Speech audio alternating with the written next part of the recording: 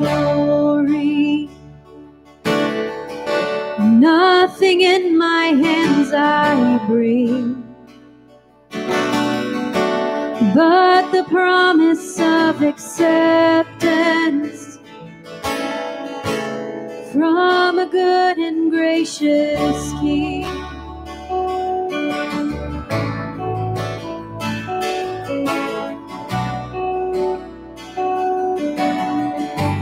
I will give to you my burden, as you give to me your strength.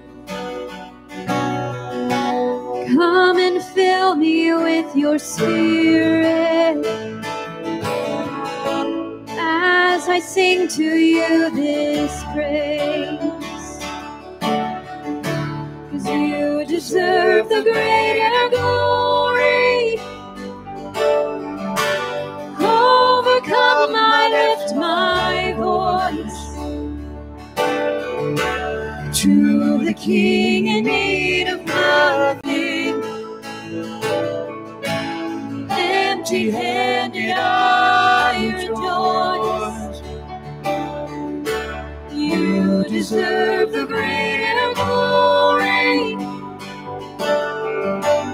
Overcome with joy I sing. By your love I am accepted. You're a good and gracious King.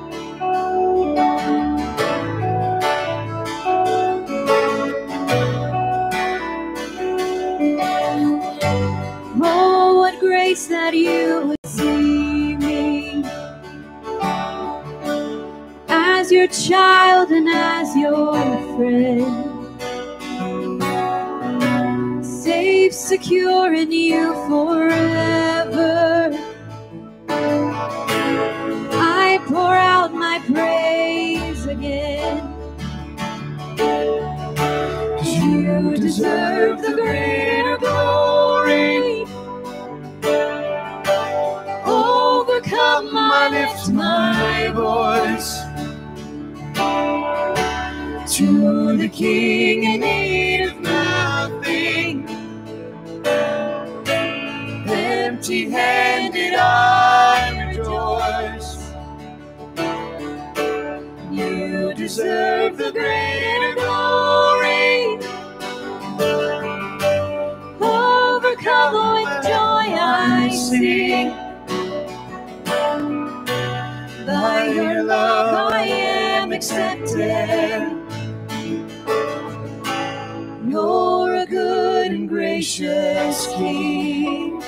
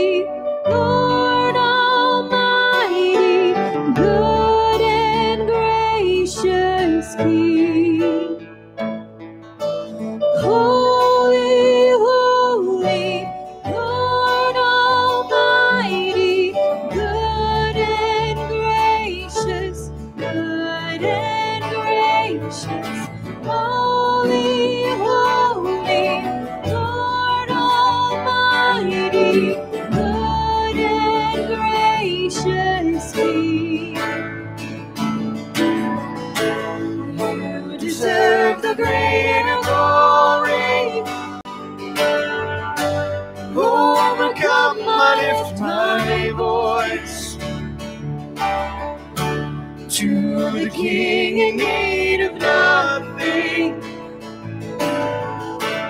empty-handed I rejoice. You deserve the greater glory.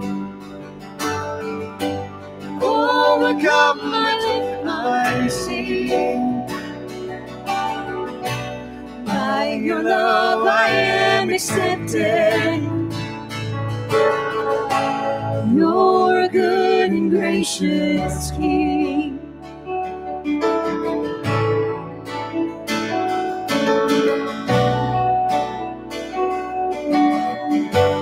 You're a good and gracious King.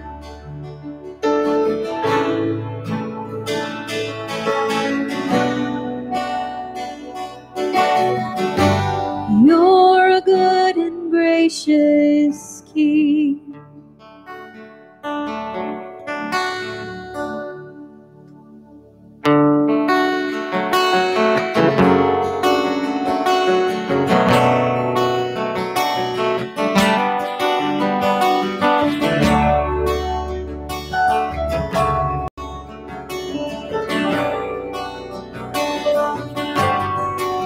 Christ the sure and steady anchor in the fury of the storm. When the winds of doubt blow through me and my sails have all been torn, in the suffering, in the sorrow, when my sinking hopes are few, I will hold fast to the anchor, it shall never be removed.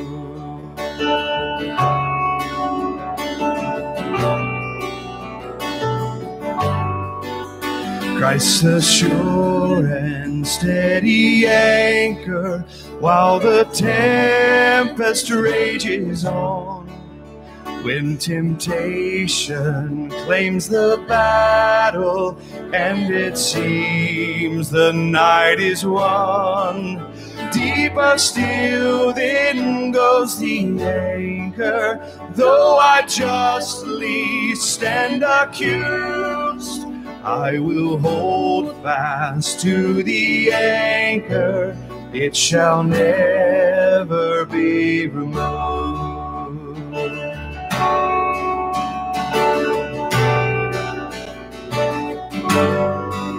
Christ the sure and steady anchor through the floods of unbelief. Hopeless somehow, oh my soul, now lift your eyes to Calvary. This my ballast of assurance, see his love forever proved. All my hope is in the anchor, it shall never be removed.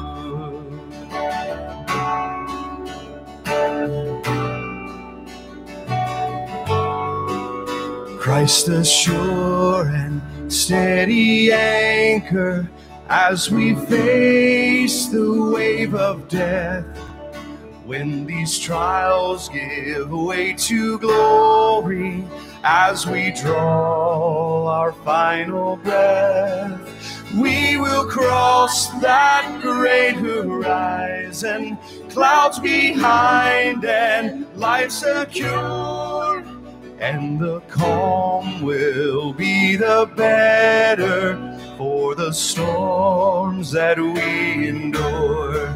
Christ the sure of our salvation, ever faithful, ever true, we will hold fast to the anchor, it shall never be removed.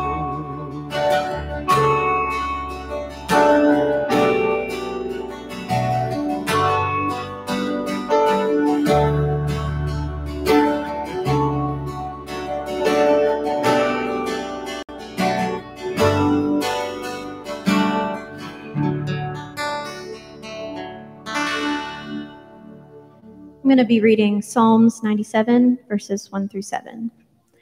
The Lord reigns, let the earth rejoice. Let the many coastlands be glad.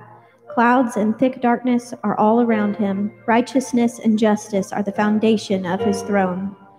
Fire goes before him and burns up his adversaries all around. His lightnings light up the world. The earth sees and trembles. The mountains melt like wax before the Lord of all the earth. The heavens proclaim his righteousness, and all the peoples see his glory. All worshippers of images are put to shame, who make their boast in worthless idols. Worship him, all you gods.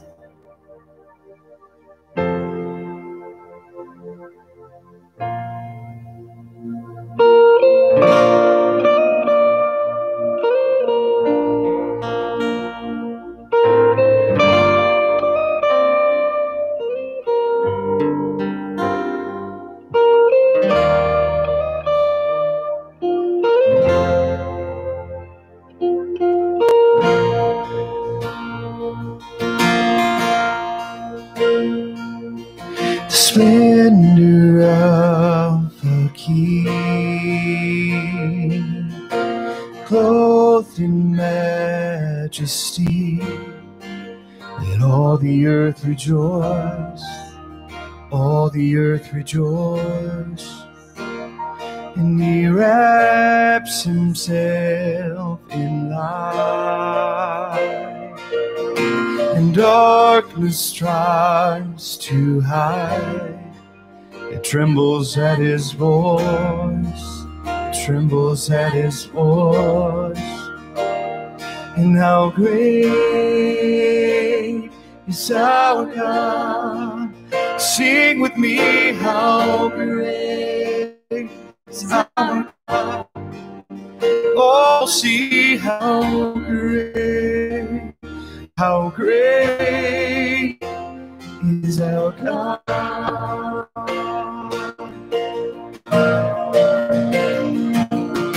From age to age he stands,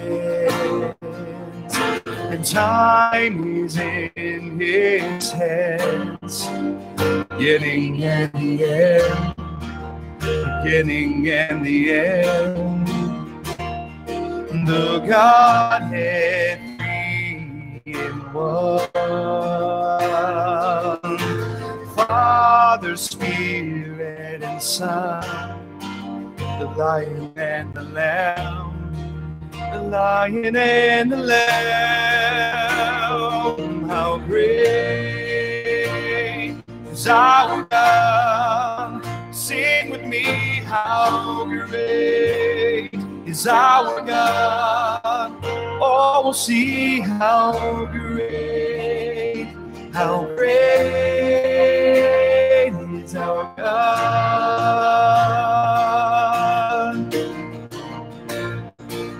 You're the name above all names. You are worthy of all praise, and our heart will sing, how great is our God. No other name given among men by which we may be saved. And you're the name of all names. You are worthy of all praise, and my heart will sing, how great is our God,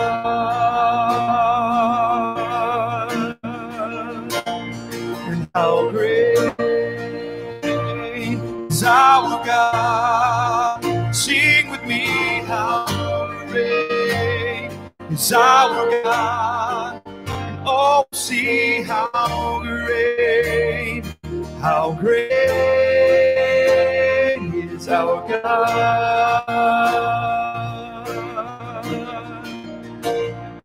How great is our God. Sing with me, how great our God. And oh, we'll see how great is our God.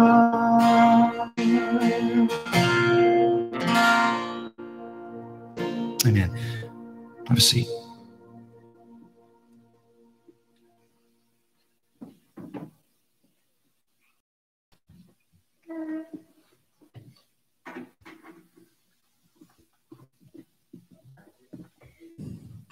Am I on? Yeah.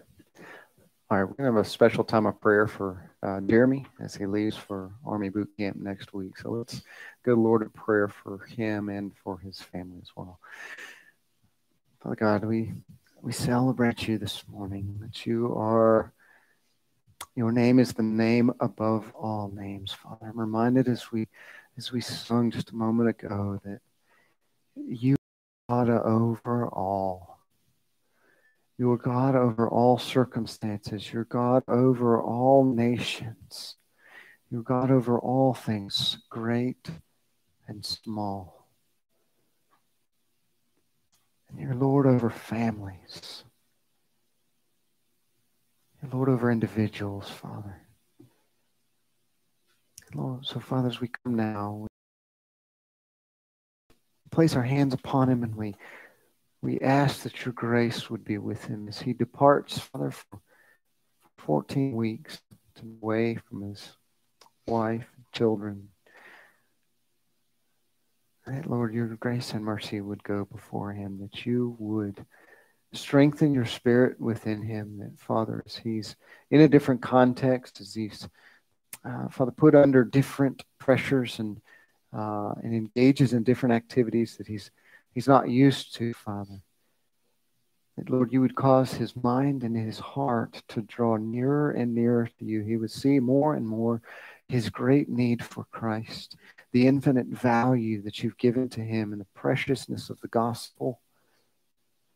He would cling further and stronger to the hope and his anchor in the throne room.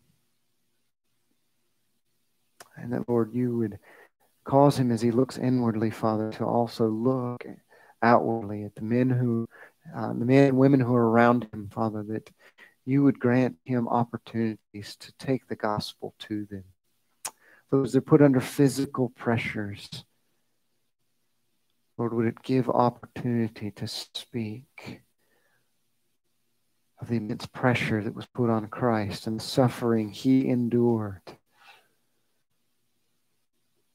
not merely to save a country, as valuable and honorable as that is, Father, but to do the grander and greater work, to bring sinners into the throne room of God, declare them righteous and make them right before you. Father, would you give him words to speak in boldness, as you did with Paul? Father, would you place a hedge of protection around him, physically and spiritually, Lord? Father, he would view any suffering, Father, and even any slandering as your name as gain. And Father, you would strengthen your spirit within him, Father, that at the end of this time, Lord, he would be stronger as a Christian. That the weak places in his life, Father, would bear the brand marks of Jesus, would display to the outward world more and more of your glory. Father, would you bless Heather as he is away, as Jeremy is away for this time. And Father, you would strengthen her. She would draw near to you each day. Father, she longs for her husband to return. That may she find comfort and peace in your presence, knowing that you are good and that you're sovereign over all. Grant her clarity of mind, tenderness, and as well as a strong resolve in heart as she takes care of the little ones. Father, the gospel would be at the forefront of her mind and her heart. And that, Father, though they are apart, Father, they might have opportunity to converse with each other regularly. We know that this is an opportunity it's provided, Father. May they make the most of it. Father, not only to speak warmly and tenderly and kindly to one another, to be open in their love and affection, but Father, that they might share also with one another their love and affection for you, what you are showing them. Father, the struggles they're each going through, the hope that you're providing for them, Lord.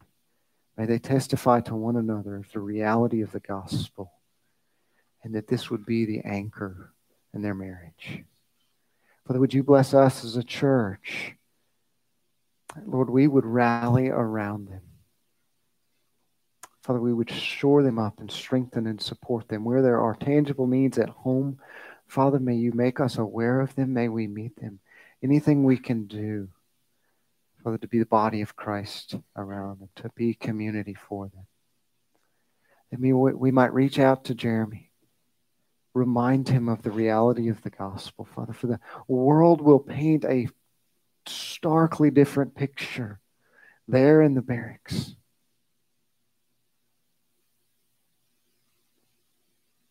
Father, in the midst of the good thing that these soldiers do to guard and protect liberties and freedoms, we know from the testimony of other faithful believers who've been there that spiritual darkness reigns. So, Father, would we as the church be faithful to reach out as best as we are able to remind Jeremy of the gospel, to remind him of the great hope that he has in Jesus.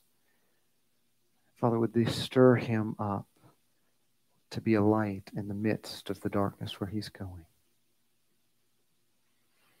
That, Father, in all things, as we each seek to set the gospel before us as central, we see our own frailties and our own weaknesses. Father, we would lean more and more into your provision. And we would ask that you would do what we cannot, Father, which is bring sinners into your throne room. Exalt your name in holiness in our lives and the lives of others. And that, Father, for the Schollers, during this time of separation, this season while they are apart, Father, you would strengthen your spirit within them both and put on display your magnificent glory in their family. Father, it is in Christ's precious and most holy name we pray these things. Amen.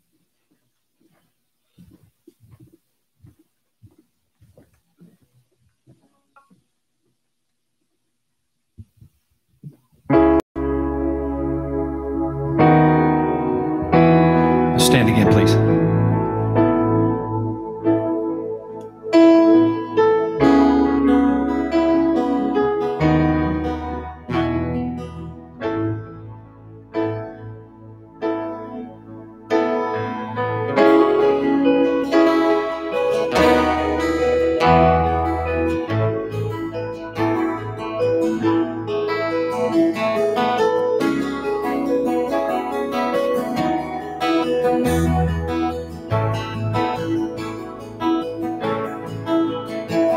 Thy mercy, my God, is the theme of my song, the joy of my heart and the boast of my tongue. Thy free grace alone, from the first to the last, hath won my affections and bound my soul fast.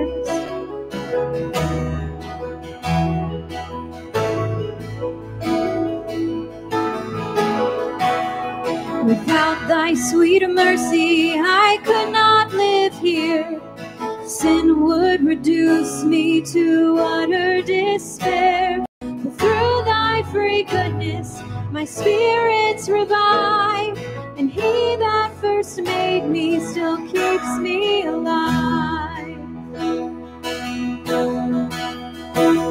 Thy mercy is more than a match for my heart, which wonders to feel its own hardness depart. Dissolved by thy goodness, I fall to the ground and weep o'er the praise of the mercy I found.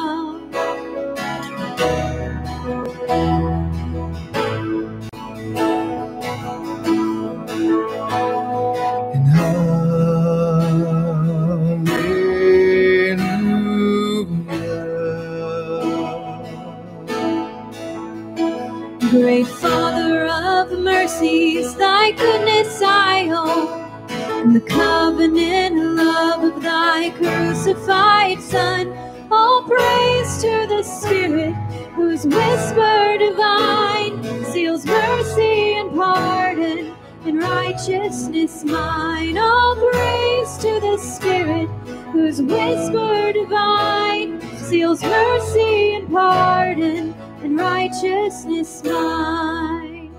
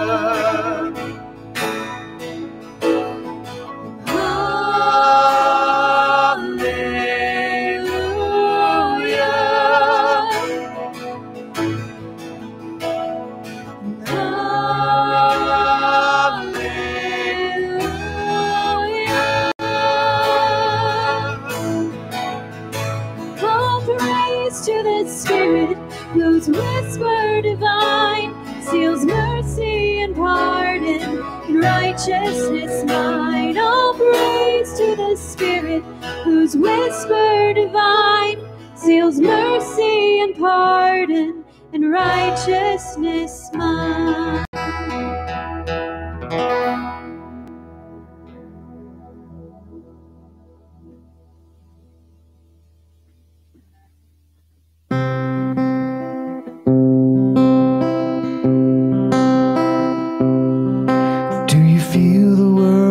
Broken. We do. Do you feel the shadows deepen? We do. But do you know that all the dark won't stop the light from getting through? We do. And do you wish that you could see it all made new? We do. Is all creation groaning? It is. Is a new creation coming? It is. Is the light of the Lord to be the light within our midst? It is. Is it good to we remind ourselves of this? It is. Is anyone worthy? Is anyone whole? Is anyone able to break the seals and open the scroll? The Lion of Judah, who conquered the grave. He is David's root and the Lamb who died to ransom the slave. Is he worthy? Is he worthy of all blessing and honor and glory? Is he worthy of this?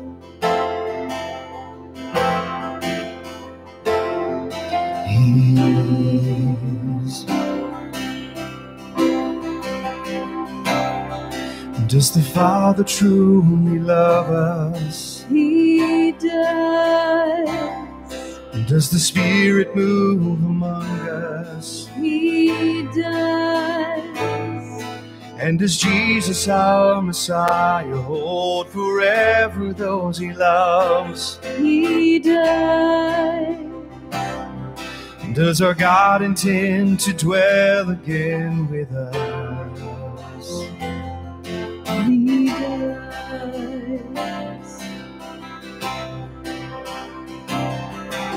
Is anyone worthy?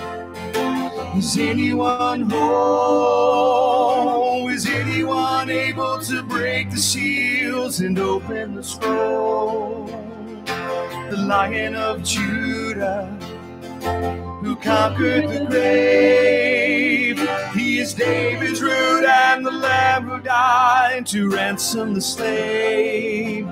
From every people and tribe, every nation and tongue, he has made us a kingdom of priests to God, to reign with the Son. Is he worthy? Is he worthy of all blessing and honor and glory? Is he worthy? Is he worthy? Is he worthy of this?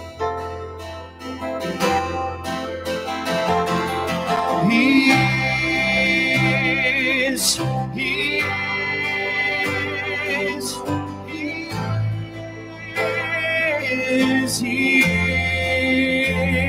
is. Is he worthy?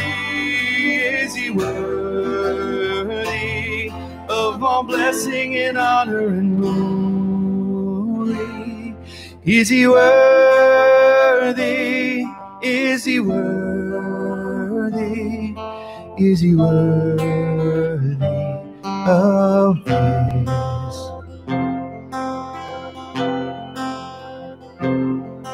He is.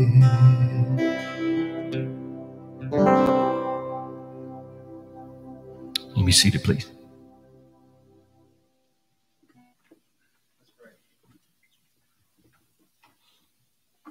As we reflect on that verse, ask, is he worthy?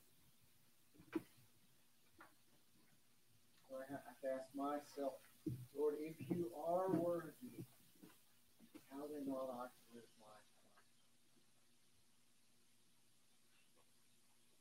When the song is that you are worthy. You're worthy of more than just a head nod, but acknowledgement once a week. More than just a prayer at mealtime or prayer at bedtime or a quick thank you, Father. You're worthy of the trajectory and the posture of our entire lives. You to the world. Well, I pray that as Alan brings your word this morning, you would impress that upon us, Father. We would walk away not just thinking, well, that was a good word, that was an encouragement, now I can get through my week, but Father, we would see Jesus more clearly, the necessity and supremacy of his resurrection, his central place in our lives. And it would stir us to love and do that echo the gospel that we profess to believe. Father, would you bless Alan who comes and brings your word this morning. Bring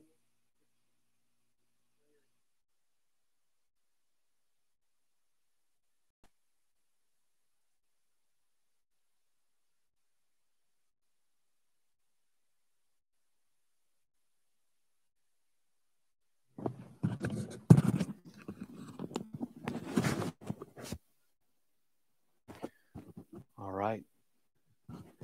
Are we good? We on there? Okay. If you will turn in your Bibles to John chapter 20. Back in the Gospel of John after a few weeks of being out. Back in the Gospel of John, John chapter 20. Today I want to today I'm going to read you 1 John chapter 20 verses 1 through 18 because that'll be the text that we're in for 2 weeks. So what I'm going to do today, instead of really walking through a lot of the things that seem to surface in these first 18 chapters, I want to back up just a little bit and spend time on the resurrection itself. Because if you notice, when you read through the Gospels, you have this account where the women or woman, when you put all the Gospels together, you have women that show up at the tomb. And, they find that he's not there, and there's somewhat pandemonium, and then they run into him, or Mary Magdalene runs into him, and she thinks he's the gardener. She's crying, and then he says, hey, this is who I am. She says, Rabboni. She says, teacher. So there's some things that happen there, but if you'll notice, the resurrection encounter is kind of just a quick blip that happens in the text. Now, there's a lot that's leading up to it, and there's reflecting on it throughout the New Testament and the Old Testament. But the actual event itself is just a quick moment as you walk through the text of Scripture. So let's read that moment or that encounter from John chapter 20, verses 1 through 18. I want to do this to give you a context, and next week we'll dive a little bit more into this. But I'll tell you my objective and the direction that we're going today after we read this. And it says this, John writes, now, on the first day of the week, Mary Magdalene came to the tomb early while it was still dark and saw that the stone had been taken away from the tomb. So she ran and went to Simon Peter and the other disciple, the one whom Jesus loved, and said to them, they have taken the Lord out of the tomb, and we do not know where they have laid him. First of all, and this is for next week, but notice a moment of unbelief with Mary Magdalene. And this wouldn't be the only one who shares in a moment of unbelief. She doesn't say he's risen, he's alive, he's not there, just like he said he would. She says they've taken him. They've moved him. We don't know where he is. And so, verse 3, Peter went out with the other disciple, and they were going toward the tomb. Both of them were running together, but the other disciple outran Peter and reached the tomb first. I find that interesting. I don't know why John or the Holy Spirit decided to include that one was faster than the other. Maybe Peter was not so much in a hurry to get there because of the shenanigans a few days before. I don't know. I'm trying to discover that to see if there's something there, but that's next week. Okay, so hold on to your seats for that. But I find that interesting. Maybe one was fat and one was not. Maybe one was in shape and one was not. Maybe one was a runner. I don't know. But either way, here we go. Both of them were running together, but the other disciple outran Peter and reached the tomb first. And stooping to look in, he saw the linen clothes lying there. He did not go in. Then Peter came. Following him, he went into the tomb, and he saw the linen cloths lying there, and the face cloth which had been on Jesus' head, not lying with the linen cloths, but folded up in a place by itself. Very interesting. Then the other disciple who had reached the tomb first also went in, and he saw and believed, for as yet they did not understand the Scripture, that he must rise from the dead. Understand that. They did not understand the Scripture yet. So there's a theology that is still working with them. I mean, this is new to them. We've had the benefit of 2,000 years to have the Word of God and to wrestle through these things and have scholars wrestle through these things and present these things at a click of a fingertip for everyone in this room. You can look at a treasure trove of information, more than you would ever have enough time to investigate, so that you can learn about the resurrection. They did not have this. They're still operating as fallen, broken men, trying to work through and understand. Jesus taught on these things, but do they fully get it? Do they fully grasp it? But it says right here, as they did not yet understand the Scripture, that he must rise from the dead. Then the disciple went back to their homes. We look in, Jesus is not there. All right, let's go back home. More on that next week. But Mary stood weeping outside the tomb. Mary's processing this information, it seems, a little bit differently than the two disciples. The two disciples look in, they see what's going on or what's not going on, they go home. Mary sits there and she's overwhelmed by this. She's struggling with this. They've taken her Lord. They've taken her Savior. And she's struggling. And she saw two angels in white sitting where the body of Jesus had lain, one at the head and one at the feet. They said to her, "Woman, why are you weeping?" And she said to them, "They have taken away my Lord, and I do not know where they've laid him." Having said this, she turned around and saw Jesus standing, but she did not know that it was Jesus. And so Jesus said to her, "Woman, why are you weeping? Whom are you seeking?" Supposing him to be the gardener, she said to him, "Sir, if you have carried him away, tell me where you have laid him, and I will take him away." And Jesus said to her, "Mary." And she turned and said to him in Aramaic, Rabboni, which means teacher. And Jesus said to her, do not cling to me. That's another interesting little fact. Do not cling to me, for I have not yet ascended to the Father, but go to my brothers and say to them, I am ascending to my Father and your Father, to my God and your God. Mary Magdalene went and announced to the disciples, I have seen the Lord, and that he had said these things to her. On the evening of that day, the first day of the week, the doors began being locked where the disciples were for fear of the Jews. Again, the doors were locked. Jesus came and stood among them and said to them, peace be with you.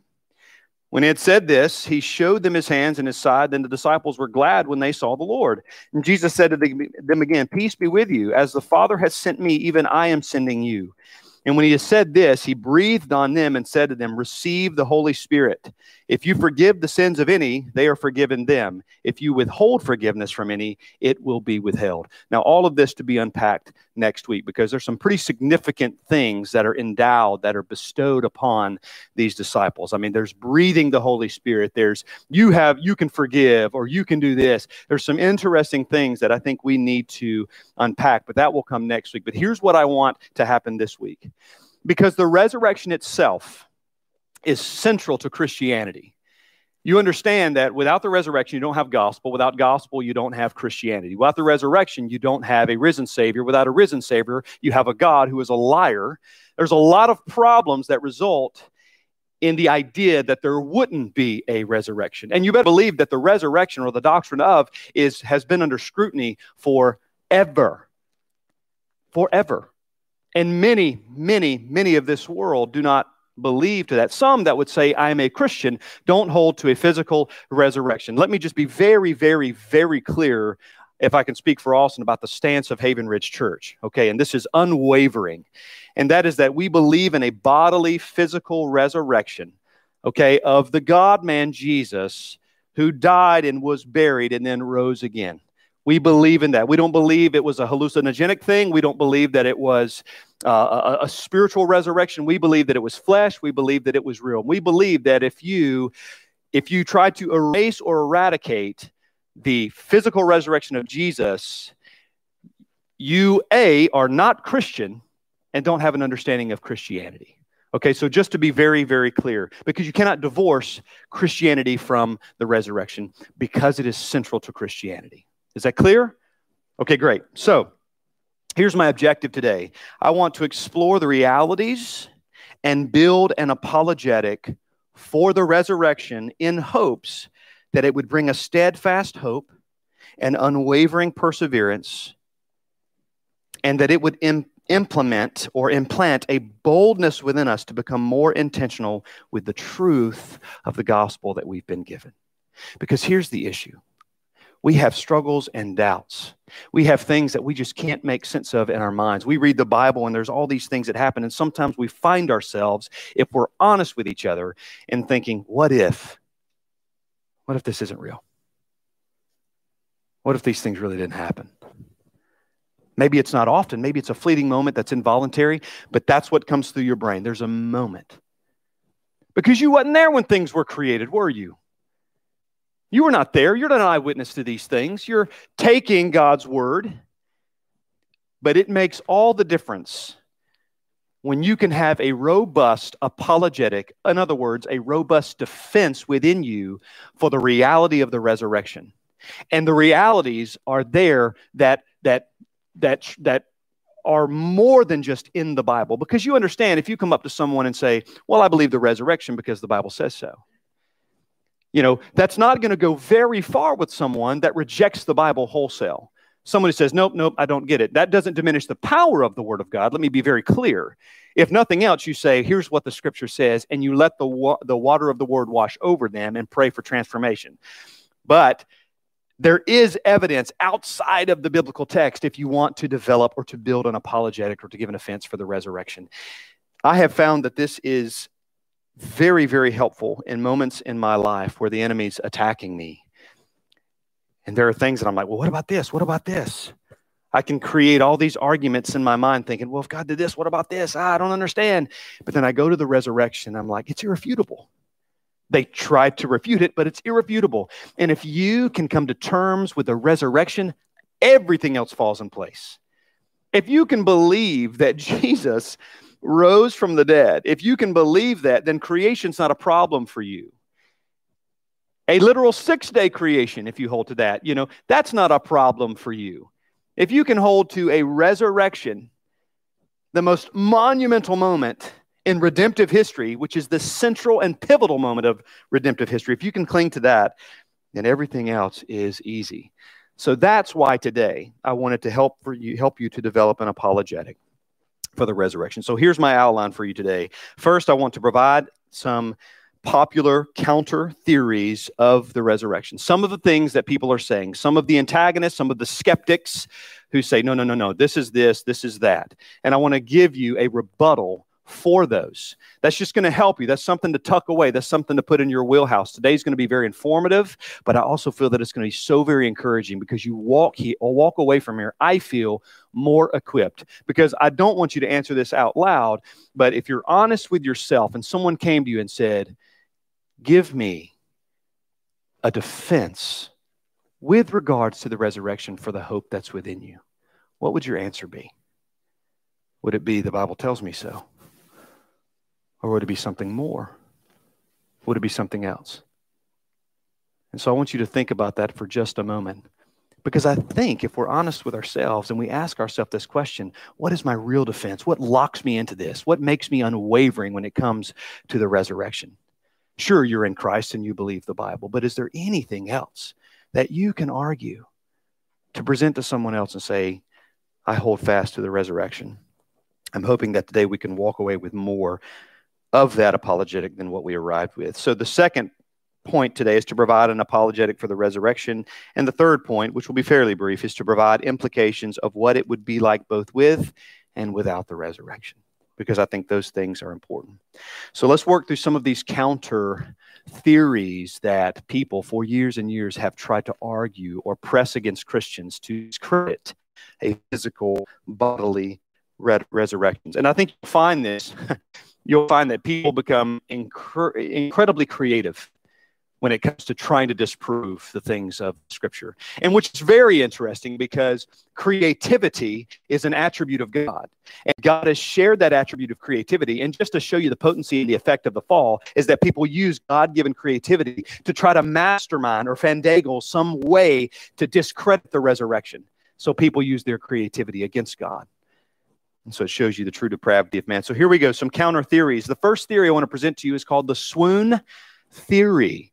This is the idea that Jesus never actually died.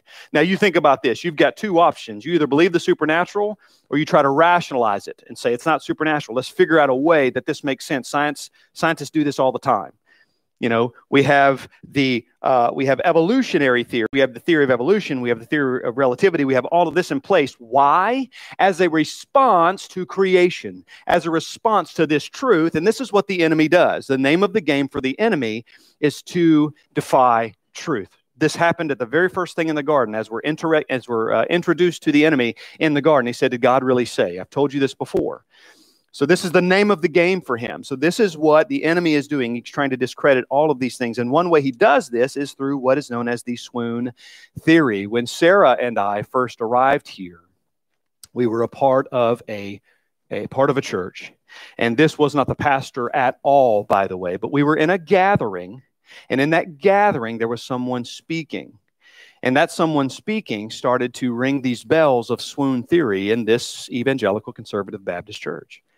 I thought, what is going on here? And so week one went by, and I went home and talked to my wife. I said, did that person say what I thought that person said? And she goes, I think he did. Sorry, my phone's talking to me or whatever. But I said, okay, well, we'll hear next week and see if that's what's being said. So we go next week, and it wasn't just slightly obvious, it was painfully obvious. This person stood up there, and I quote said, most of you believe, or most of Christians believe, that Jesus really died. And he said, but we know that he really didn't.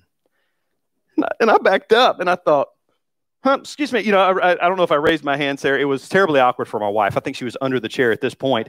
I just couldn't hold myself. I'm tapping my foot. I'm like, somebody's getting punched in the face today in Jesus' name. I don't know what's about to happen here. And I just said, what do you mean by that? What do you mean by that? I couldn't hold my tongue, and so I entered into a dialogue, and I wasn't ugly to this person. I was very strong voiced, because I'm thinking there are young minds in here. These were teenagers all around. I'm like, why in the world? And this wasn't the youth pastor, by the way, for those of you that are connecting some dots here at all. No, this was somebody from the outside, an outsider. All right. So I said, what? So I challenged, and the youth pastor challenged. I was glad to have a teammate there. And so we pummeled this guy together, and he kind of backtracked a little bit. And my heart was grieved because I'm like, this is blatant heresy, like of the grossest kind. And so I had a conversation with this individual afterwards, and just said, he said, it was just an attention getter. I said, no, it wasn't. I said, you believe that, and so we had a conversation about that. But that's swoon theory. Swoon theory is the idea that Jesus didn't really die. So here's how that fleshes out. All right, and I need to move quickly through this. Swoon theory, Jesus didn't really die. What they believe is because of circulatory shock, because of what Jesus had endured on the cross, because of the blood loss, because of all of these things, that Jesus went into a semi-coma, all right, while he was on the cross. And so because of all these things, the heart rate went so low that they couldn't really detect it. I mean, they didn't have a physician on hand with a stethoscope or whatever trying to determine whether he was still alive or what. They presumed Jesus to be dead. And so they took him off the cross and they buried him. Again, you don't bury people unless you presume them to be dead. But swoon theorists, they will argue that, okay, when Jesus was in the tomb, because of the coolness of the tomb and because of the spices and because of whatever else that was going around, was the perfect storm so that he could miraculously come out of that semi-coma. And then somehow this man who had been beaten within an inch of his life, who was torn to quivering ribbons of bleeding flesh, this man who had endured circulatory shock, orthostatic hypotension, hypovolemic shock, all of these things that we read about in the medical journals that the condemned would have gone through, hematidrosis, all of this stuff from the serious stress that Austin preached about when Jesus was in the garden, and then he's hung on a cross. He wakes up, he rolls this stone away, a man who couldn't even carry his own cross before he endured the cross, and then he walked 7 miles to Emmaus so that he could confront the disciples, because he didn't really die. And I say that's a major, major, major problem. And Christians should reject swoon theory wholesale. Theory number 2, the stolen body theory. The disciples would have had to overcome the stone. They would have had to overcome the Roman guards. They would have had to overcome the Roman seal. All of these things that kept people away. Not to mention it was the Jews, because some want to blame the Jews for the stolen body. The Jews are the ones who insisted that there be guards to cover the tomb so that it couldn't be stolen. So let's mark those out. Pilate, could it have been Pilate? No, absolutely not. It would have put him in a worse position with the Jews than he was already in, because he's a man that acquiesced to the push of the Jews to begin with. So let's mark Pilate out. So then you got the disciples. Absolutely not. They would not have had the means to do that. The disciples would not have stolen Jesus' body because they were not yet even firm in their belief of the resurrection, just as I read in John 20, 8-9. So it couldn't have been of the disciples, not to mention most, if not all of the disciples eventually died because of their belief in the resurrection, which is documented. So why in the world would they die for a man that they knew firsthand was a hoax? Why would they go to their death, and most of them in brutal fashion, if they were the ones that robbed the tomb to kind of kind of set up this hoax, this resurrection? It doesn't make sense. So I consider that to be debunked as a theory. Third theory, the next theory, theory number 3, the pit theory. So it was common during those times that there was a pit that was dug out, and some who had died, instead of being placed in a tomb, they're just thrown in this pit. Funerals do cost money. And so we know that Jesus was put in a wealthy man's tomb. But let's say those who don't have money, those families that don't have money, sometimes they were just thrown into a pit. So there's the argument that Jesus was thrown into, that he was just thrown into this pit. And that's kind of what happened to Jesus. Now, one of the major issues here is that everyone's saying, hey, he's resurrected. He's there. See, the tomb's empty. He's resurrected. It would have been very easy for the Roman authorities to go to that pit where Jesus' body was laying, remove him and say, hey, I've got this dead carcass, I've got this dead, rotting flesh of a man right here that you can see is obviously not walking around, right? He's dead. It would have been easy for them to disprove any notion of a resurrection at that point. So the pit theory is a discredited theory. The next theory is the telegram or telepathy theory. And this is that there was no physical resurrection, but that God sent a mental image to the disciples. And people believe this. You understand, creativity really has no bounds when it comes to trying to discredit or oppose truth. I mean, this is how the enemy works. He plants these seeds in the minds of people to do whatever he can to move people's heads away from what truth is, because he doesn't want them to know truth. So we end up with things like the telegram theory or telepathy theory, where Jesus, the image of Jesus, is given to the disciples, but there was never a physical resurrection, which again, by the way, makes God a deceiver. That's a problem. Next theory, the hallucination theory. And there's a lot of them that I'm not going to read for you. Just know that they get wild, but you need to also know that these things are prevalent.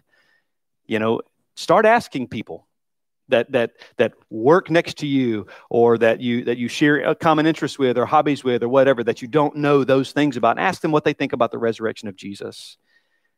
Maybe they'll say, I believe that the disciples hallucinated because they were so emotional and so distraught over the loss of their teacher, that they were so overcome, so undone with emotion, that what they ended up experiencing was this hallucination of a risen Christ, because that's what they wanted so very badly. Maybe they lost sleep. Maybe they did all of this. It didn't say anything about drugs, but whatever happened, there's an idea that they hallucinated and saw a risen Christ. But again, this doesn't explain the empty tomb. We've already seen that the disciples were firmly rooted, they were not firmly rooted in the resurrection belief. Therefore, well, one pastor said this. He said, the Christian church, if the hallucination theory is right, is founded on the pathological experiences of certain fanatical people who had abnormal experiences 1900 years ago. And it's amazing, too, that all 500, because Paul's letter to the church at Corinth, 500 witnesses, it's amazing that all 500 witnesses shared in the same hallucination. And these are science, not just scientists or science's lightest and brightest, but these are people from all walks of life. And these are the things that they come up with. Next theory, the seance theory, and it pretty much is, as you say, that the disciples had this seance, that they enlisted the help of a medium who conjured up the dead Christ. And so there was this floating image or spirit that came. Again, it doesn't answer the problem of the empty tomb, and it denies the fact of a bodily resurrection. So we reject that. And it gets wilder and wilder as time goes by. The final theory that I'll explain is, I call it the scandal theory. There really wasn't a name given to it, but this is that Mary Magdalene, who is there, and she's giving this account of what she had seen. You know, she thought he was the gardener, but then he revealed himself to her, and she's like, my teacher, Rabboni. And so the idea is that, okay, that's source coming from Mary Magdalene. And we all know in the first century that women were third or fourth class citizens. So their testimonies was typically rejected, which will be interesting in a moment. But one skeptic says she was a scandalous woman because she had 7 demons, which was true, and she was a prostitute, which was true. Therefore, they discredit, or her message is automatically discredited because of her past. You know, so the scandal theory, but all of these are theories that are upheld by the skeptics around the world that reject a bodily resurrection of Jesus. There's the spiritual resurrection theory, the wrong tomb theory. They went to the wrong tomb. He was in the one on the left, not the one on the right. And so, we just got it wrong. And then there's the evaporation theory by some wild skeptic named G.D. Arnold. But this is how the world operates. This is how the enemy operates. You know, he wants to bring confusion, bring doubt, so that truth is discredited, so that you struggle with it, so that I struggle with it. And he uses men as means, just like God uses men as means.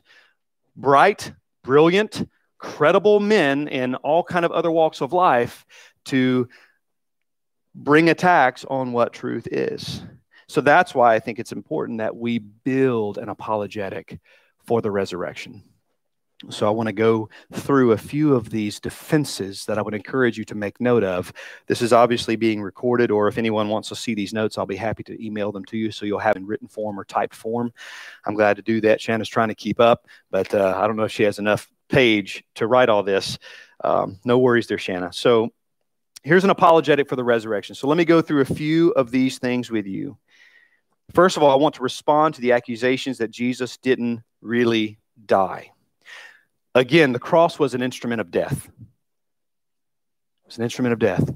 If someone goes through the electric chair, they go there why? Because the judge has passed a verdict or a sentencing of capital punishment, which is to die. If they go to the chair, or if they go to the chamber, or if they go to the gurney, or whatever it is, the job is not done until they are pronounced dead. It's not we get one shot at this. If we don't have the voltage set right and they just get a little zap in the pants, then they're free to go. No, the verdict or the sentencing is not electrocution. It's death by electrocution, or death by injection lethally, or death by, gas chamber, or so on and so forth. And this is how it's always been. And the Romans, who were so good at what they did, do you really think that they would mistakenly take someone off of the cross because they thought that they were dead, but they're really alive? They put them there to die. So it's highly, highly unlikely and not remotely plausible that Jesus would have been taken off the cross, that he had a spear thrust through his side. Try it sometime and see how long you live. Go through what he went through. Try it sometime and see how well you fare. No one survives the cross. It's not meant for that. And the Romans prided themselves at being so good at what they did. Jewish and Roman contemporary history affirms the death of Christ as well. During the lifetime of the eyewitnesses, understand this, during the lifetime of the eyewitnesses, the 500, the disciples, everybody who eyewitnessed this, during their lifetime, not amongst that group, but during their lifetime, there was no disputation about the resurrection of Jesus. Swoon theory, which I mentioned a moment ago, you know when that came up? 1,600 years after Jesus rose. 1,600 years. So there's a response to the accusation that Jesus didn't really die. Jewish historians like Lucian, Josephus, Tacitus, I don't know how to pronounce that name, they cite his death as factual. And then there's the response of the disciples. The disciples believed that they had seen a risen Jesus. And that's what they believed. Listen, John himself begins his letter in 1 John chapter 1, verses 1 and 2. Listen to this. This is John. This is a disciple. This is an eyewitness who is writing to people. And what he has to say right out of the gate is this. He says, that which was from the beginning, which we have heard, which we have seen with our eyes, which we looked upon and have touched with our hands, concerning the word of life. The life was made manifest, seen it and testify to it, and proclaim to you the eternal life, which was with the Father and was made manifest to us. Jesus. He saw Jesus. He touched Jesus, a resurrected Jesus. And John begins his argument by saying, I'm a witness to these things, not to mention the other 12, not to mention the 5 or the other 11, and not to mention the 500. The disciples believed they had seen this. The disciples died for their belief in the resurrection. And if you're ever doubting, if you've ever got these voices, the voices of the wolves that come into your head and they're like, what about this? What about this? What about this? Did God really do this? Or you're reading through the Old Testament, if you're trekking through the Bible in a year and you come across some things that are hard for you to understand with regards to the nature of God or what might even seem to be some kind of contradiction. And it causes you to stumble or fall back and say, oh, goodness, I don't know how to make sense of this. So it kind of throws a wet blanket on the situation and you struggle a bit. Go to the resurrection. Look at the life of the disciples. If they stole the body, would they die for something that was a hoax? Why would they go to the lengths that they went through unless they believed in it? I would ask you the same question. If you didn't believe in Jesus, would you let someone behead you if you had the option? If you didn't believe in Jesus, would you let someone tie you to a stake and burn you alive? Or would you start talking? Hey, I don't believe, by the way. I don't. You know, Paul makes it clear, nobody hates his own life. Nobody, if you don't believe it. I would even be willing to say that there might be many in this room, statistically speaking, not because I know anything of anybody, statistically speaking, there may be some that say, I believe, but when the rubber meets the road, you back off and say, well, maybe I don't. Or maybe I'll just say that because I don't want to die.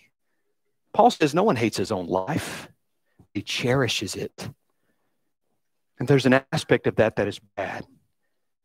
Because when our life takes place over the gospel or the mission, then we have become an idol to ourselves. And we are the center of our universe rather than the gospel. Peter and Paul both martyred in Rome around 66 AD during the persecution of Emperor Nero. Paul was beheaded and Peter was crucified. Legend says that Peter was crucified upside down because he didn't feel worthy to be crucified as Jesus was. Andrew went to what the Soviet Union.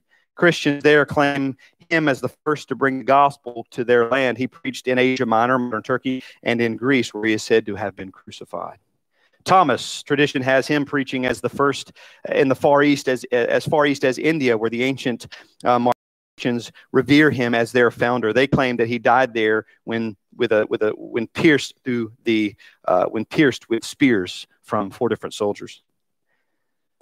Philip possibly had a powerful ministry in Carthage in North Africa and in Asia Minor when he converted the wife of Roman proconsul. In retaliation, the proconsul had Philip arrested and cruelly put to death.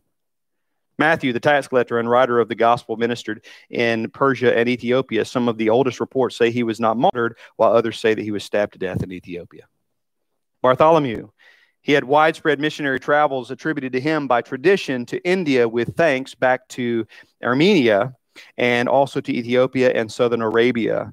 There are various accounts of how he met his death as a martyr for the gospel. James, the Jewish historian Josephus, reported that he was stoned and then clubbed to death. Simon the Zealot, so the story goes, ministered in Persia and was killed after refusing to sacrifice to the sun god. Matthias, the apostle chosen to replace Judas, tradition sends him to Syria with Andrew and to be put to death by burning. And then John, the only one of the apostles generally thought to have died of natural causes. He was the leader of the church in Ephesus area and is said to have taken care of Mary, the mother of Jesus, in his home. During Domitian's persecution in the middle 90s, he was exiled to the island of Patmos. There he is credited with writing the last book of the New Testament, the Revelation. And early Latin tradition has him escaping unhurt after being cast into boiling oil at Rome. These are the disciples. Why would these men go to the lengths? And not just these men, but there's a credibility they have as eyewitnesses. But countless people have gone to their deaths. So what did they believe in? What anchored them to the physical resurrection of Jesus Christ? There's creedal evidence. There's a whole treasure trove, a data, a sea of evidence, written orally, all of these things that promote a risen, physically risen Christ. The resurrection preaching can be tracked back immediately after the cross. Some sources say as early as AD 31, which, by the way, is before before Paul was converted. And that's a big deal because if you don't know it, some say that Paul created or invented Christianity. But the resurrection was being taught before Paul even became a Christian. The Apostles' Creed, AD 700, the Latin version says, I believe in God the Father Almighty, maker of heaven and earth. I believe in Jesus Christ, his only Son, our Lord, who was conceived in the Holy Spirit and born of the Virgin Mary. He suffered under Pontius Pilate, was crucified, dead, was buried. He descended into hell. The third day he rose again from the dead. He ascended into heaven and is seated at the right hand of God the Father Almighty. There he will come to judge the living and the dead. I believe in the Holy Spirit, the Holy Catholic Church, meaning the universal church. the communion of the saints, the forgiveness of sins, the resurrection of the body, and the life everlasting. Amen. AD 700, there's a creed. We are a creedal people, or have been. So these things are written, people scribe this, they believe in this, not because it was the popular thing to do, but at that time. Josephus wrote these words with regards to the death and resurrection of Jesus. Keep in mind two things. Josephus was not a Christian. He did not have skin in the game for Christianity. Keep in mind that he was a historian. The name of the game for an historian is just to report history as best as they can. Not opinion, just what transpired through the passing of time. This is what he said. At this time, there was a wise man called Jesus. His conduct was good, and he was known to be virtuous. Many people among the Jews and the other nations became his disciple. Pilate condemned him to be crucified and to die, but those who had become his disciples did not abandon his discipleship. They reported that he had appeared to them 3 days after his crucifixion and that he was alive. Accordingly, he was perhaps the Messiah, concerning whom the prophets had reported wonders, and the tribe of Christians, so named after him, has not disappeared to this day.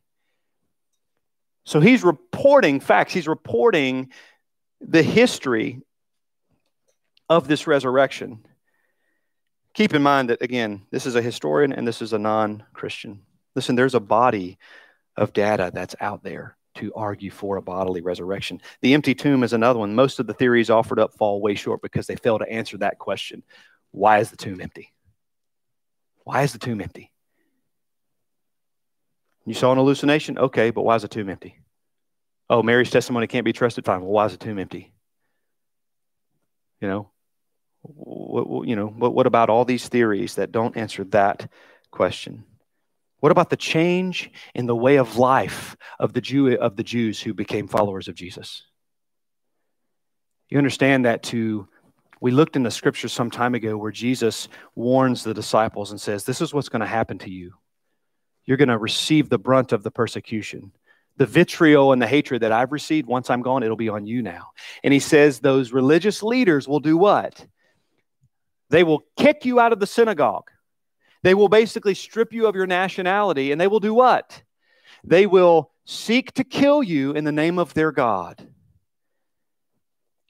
Knowing that this could be the reality for those who subscribe to the teachings of Jesus, and most importantly to his resurrection, this is what they face. But keep in mind that these Jews who became Christians changed their way of life. They changed their way of life. And the moment that it all hinged on was the resurrection. They didn't change their way of life because Jesus died, because the promises that he would die and then he would rise. They didn't do that. They didn't do that just on his death. They did it based on his resurrection. In order to disprove the resurrection, you have to have a strong answer for the empty tomb. No scholar or skeptic has successfully done this.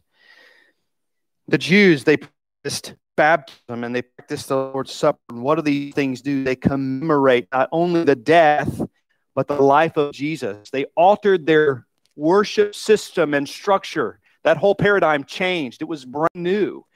They had these ordinances where they says, hey, this is what baptism is. You're buried with Christ and you're raised to walk with him in newness of life. And they're commemorating a resurrection. So they changed their way of life. And consider the impact that the resurrection account had on the entire world. Consider the rapid pace at which Christianity infiltrated the entire world. One scientist notes this. He says, no single event in history of man has ever reached so far across national, ethnic, religious, linguistic, cultural, political, and geographical borders. These aren't mindless, thoughtless half-wits who believe anything they hear. Consider the rate at which Christianity spread around the world. Consider the obstacles that had to be overcome for Christianity to spread. Consider the political barriers, the persecution, the language barriers, the distance barriers, the organized opposition. And keep in mind at the rate at which Christianity spread, and they didn't even have planes to fly around and be in South America in 3 hours. You know, when I think about this, it's very convicting. It's very convicting because it seems like when it came to me, the spread of Christianity slowed down drastically. I have internet and I can anybody I want to just about at any time or get the gospel message out there. I can get a plane ticket and I can go anywhere in the known world as long as I test negative for COVID twice or whatever it is. I can do that. And I can say, hey, here's the gospel. I can do that, but it slows down with us sometimes. We don't even have to go overseas. We go to our neighbor because most of the known United States is lost in their trespasses and sins. You don't have to look far and hard. You can be a lazy, lethargic, good-for-nothing Christian and just look anywhere and find the next lost person that you can invest in. So it's very, very simple for us to find somebody. And yet, with all those barriers that we don't have, that the early church had, Christianity spread like wildfire. And it would not have if it were not for the resurrection. Think about the nonsensical rebuttals from the skeptics that you've already heard. This is where all these theories come from. Skeptics fail miserably to piece together a counter theory puzzle that is even plausible. In fact, noted expert on the resurrection, Dr. Gary Habermas, explains that skeptics admit the arguments for the resurrection are highly plausible.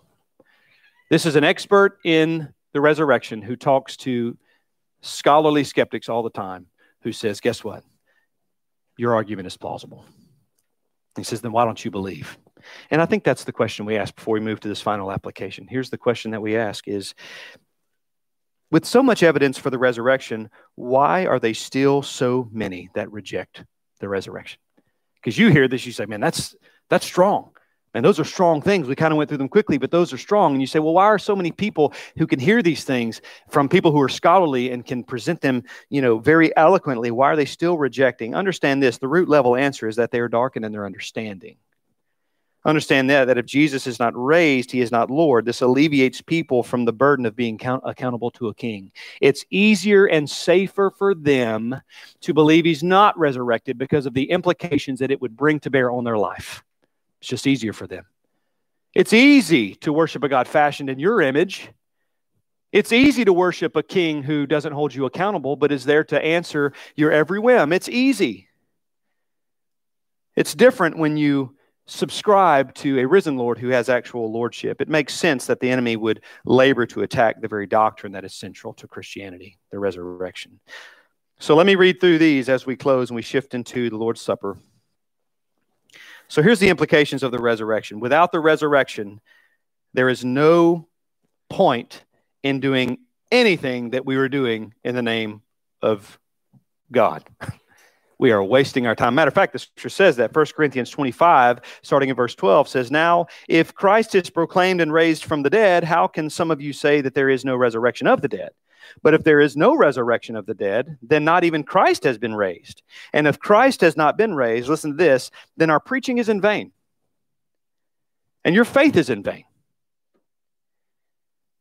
We are even found to be presenting God because we testified about God that he raised Christ, whom he did not raise, if it is true that the dead are not raised. He says, for if the dead are not raised, not even Christ has been raised. And if Christ has not been raised, your faith is futile. You understand this? If Christ has not been raised, your faith is a waste of time. Do something else. Don't waste your breath. He says, if Jesus hasn't raised, you are still in your sins, even worse than a waste of time. Then those also who have fallen asleep in Christ have perished. If in Christ we have hope in this life only, we are all people most to be pitied. If there's no resurrection, then we are to be pitied greatly because everything we believe and stand for and the way we live, move, and have our being is rooted in the resurrection, which is the final bookend to the gospel. Without the resurrection, 2,000 years of history are left begging for an explanation. Without the resurrection, God is a liar because God spoke of the resurrection through the prophets and through others. Job, Isaiah, Psalm 16:10, for you will not abandon my soul to Sheol, David says, or let your Holy One see corruption. This text is rejected as a resurrection text by some on the basis of it meaning that God will not spare, that God will spare David from mortal danger.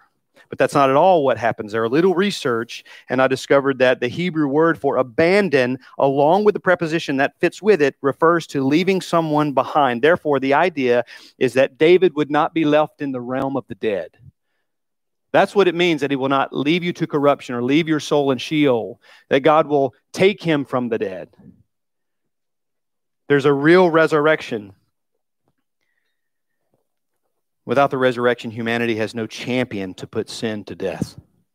Without the resurrection, sin and death do reign. But with the resurrection, we are born again and given a living hope in Jesus Christ. That's exactly what it says in 1 Peter 1:3. Because of the resurrection, we can experience the power of the resurrection. Philippians 3:10. Because of the resurrection, i.e. the finished work of Christ, we have not concern over our political climate. Ultimately, the resurrection should be the source and foundation from which we live, move, and have our being. If Jesus has risen, it means that he is in fact Lord. If he is Lord, it means that he does in fact rule this world. Because of the resurrection, it doesn't matter who's in power, because Jesus has ultimate rule and authority. And because the resurrection is true, it also means that the gospel is indispensable to your life. The gospel is indispensable, meaning that the gospel is absolutely critical and essential to our lives. And it's the gospel that we celebrate when we move into a time of acknowledging the ordinances, specifically the ordinance of the Lord's Supper. And let me read to you this. Paul says to the church in Corinth, he says, in the following instructions, I do not commend you, because when you come together, it is not for the better, but for the worse. For in the first place, when you come together as a church, I hear that there are divisions among you, and I believe it in part. For there must be factions among you in order that those who are genuine among you may be recognized. When you come together, it is not the Lord's Supper that you eat. For in eating, each one goes ahead with his own meal. One goes hungry, another gets drunk. Do you not have houses to eat and drink in? Or do you despise the church of God and humiliate those who have nothing? What shall I say to you? Shall I commend you in this? No, I will not. For I received from the Lord what I also delivered to you, that the Lord Jesus, on the night when he was betrayed, took bread. And when he had given thanks, he broke it, and he said, this is my body, which is for you. Do this in remembrance of me. In the same way also he took the cup after supper, saying, this cup is a new covenant in my blood. Do this as often as you drink it in remembrance of me. For as often as you eat this bread and drink this cup, you proclaim the Lord's death until he comes. So this is what we want you to do. We're going to have about 30 seconds of silent prayer, and that is just for the purpose that you may be able to examine yourself for a moment, because that's what the text says here in a moment, so that you do not take of the Lord's Supper unworthily, but rather you take it with a mind and a heart that is clear, that is sifted through.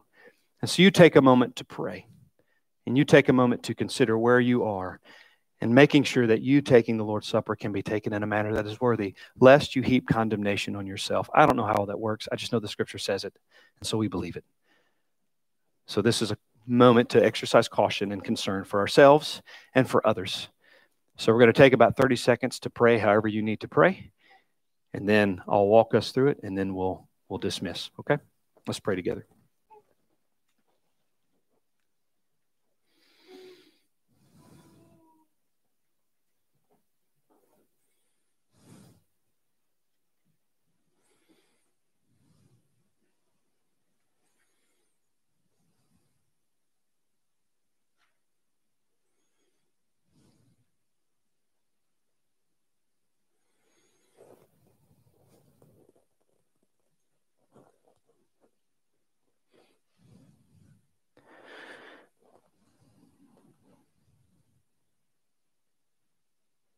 Father, I pray that in this moment you would bring great spiritual sobriety to our minds and to our hearts. Father, this would not be just something that we've done 1,000 times in our Christian life. That it would be, with each time we observe this, a unique moment to itself. A moment where we're in a different place spiritually, hopefully for the better, but maybe for the worse. And we would be able to reflect on those realities, and maybe our reflections give way to repentance, or maybe they give way to thanks, or maybe they produce thanksgiving. So, Lord, I pray that the posture of our hearts and our minds as we observe the Lord's Supper might be such that they are worshipful, that they're worthy for you to inhabit as you inhabit the praise of your people through observing the ordinance of the Lord's Supper. Lord, we celebrate the resurrection. We celebrate your life. We celebrate even your death. We celebrate the necessity in giving your life as the spotless lamb, becoming sin, even though you knew no sin, that we might become the righteousness of God in Jesus, in you, Christ. And so we say thank you. And it is our privilege. It is our privilege to encounter this moment where we can partake and memorialize a great and mighty, one-of-a-kind work that is done to revolutionize the life of all who would believe. In Jesus' name, amen. If you'll open the first layer of your cup, you can remove the cracker. We'll follow what the scripture says. Paul writes, and he says, "For I received from the Lord what I also delivered to you, that the Lord Jesus, on the night when he was betrayed, took bread, and when he had given thanks, he broke it and said, 'This is my body, which is for you. Do this in remembrance of me.'" You can go ahead and take of the bread.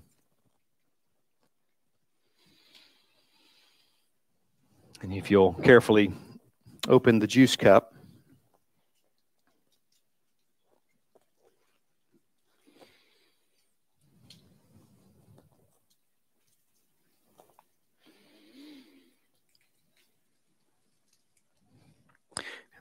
Paul writes here, he said, "In the same way also he took the cup after supper, saying, 'This cup is the new covenant in my blood. Do this as often as you drink it in remembrance of me. For as often as you eat this bread and drink the cup, you proclaim the Lord's death until he comes.'" You may take of the cup. And our dismissing prayer is that the people of God would do just that we would proclaim the Lord's death until he comes. So we encourage you to think through what you can do this week to proclaim the Lord's death and his resurrection, and to make sure that the gospel is the centerpiece of all you are and all you do. You're dismissed.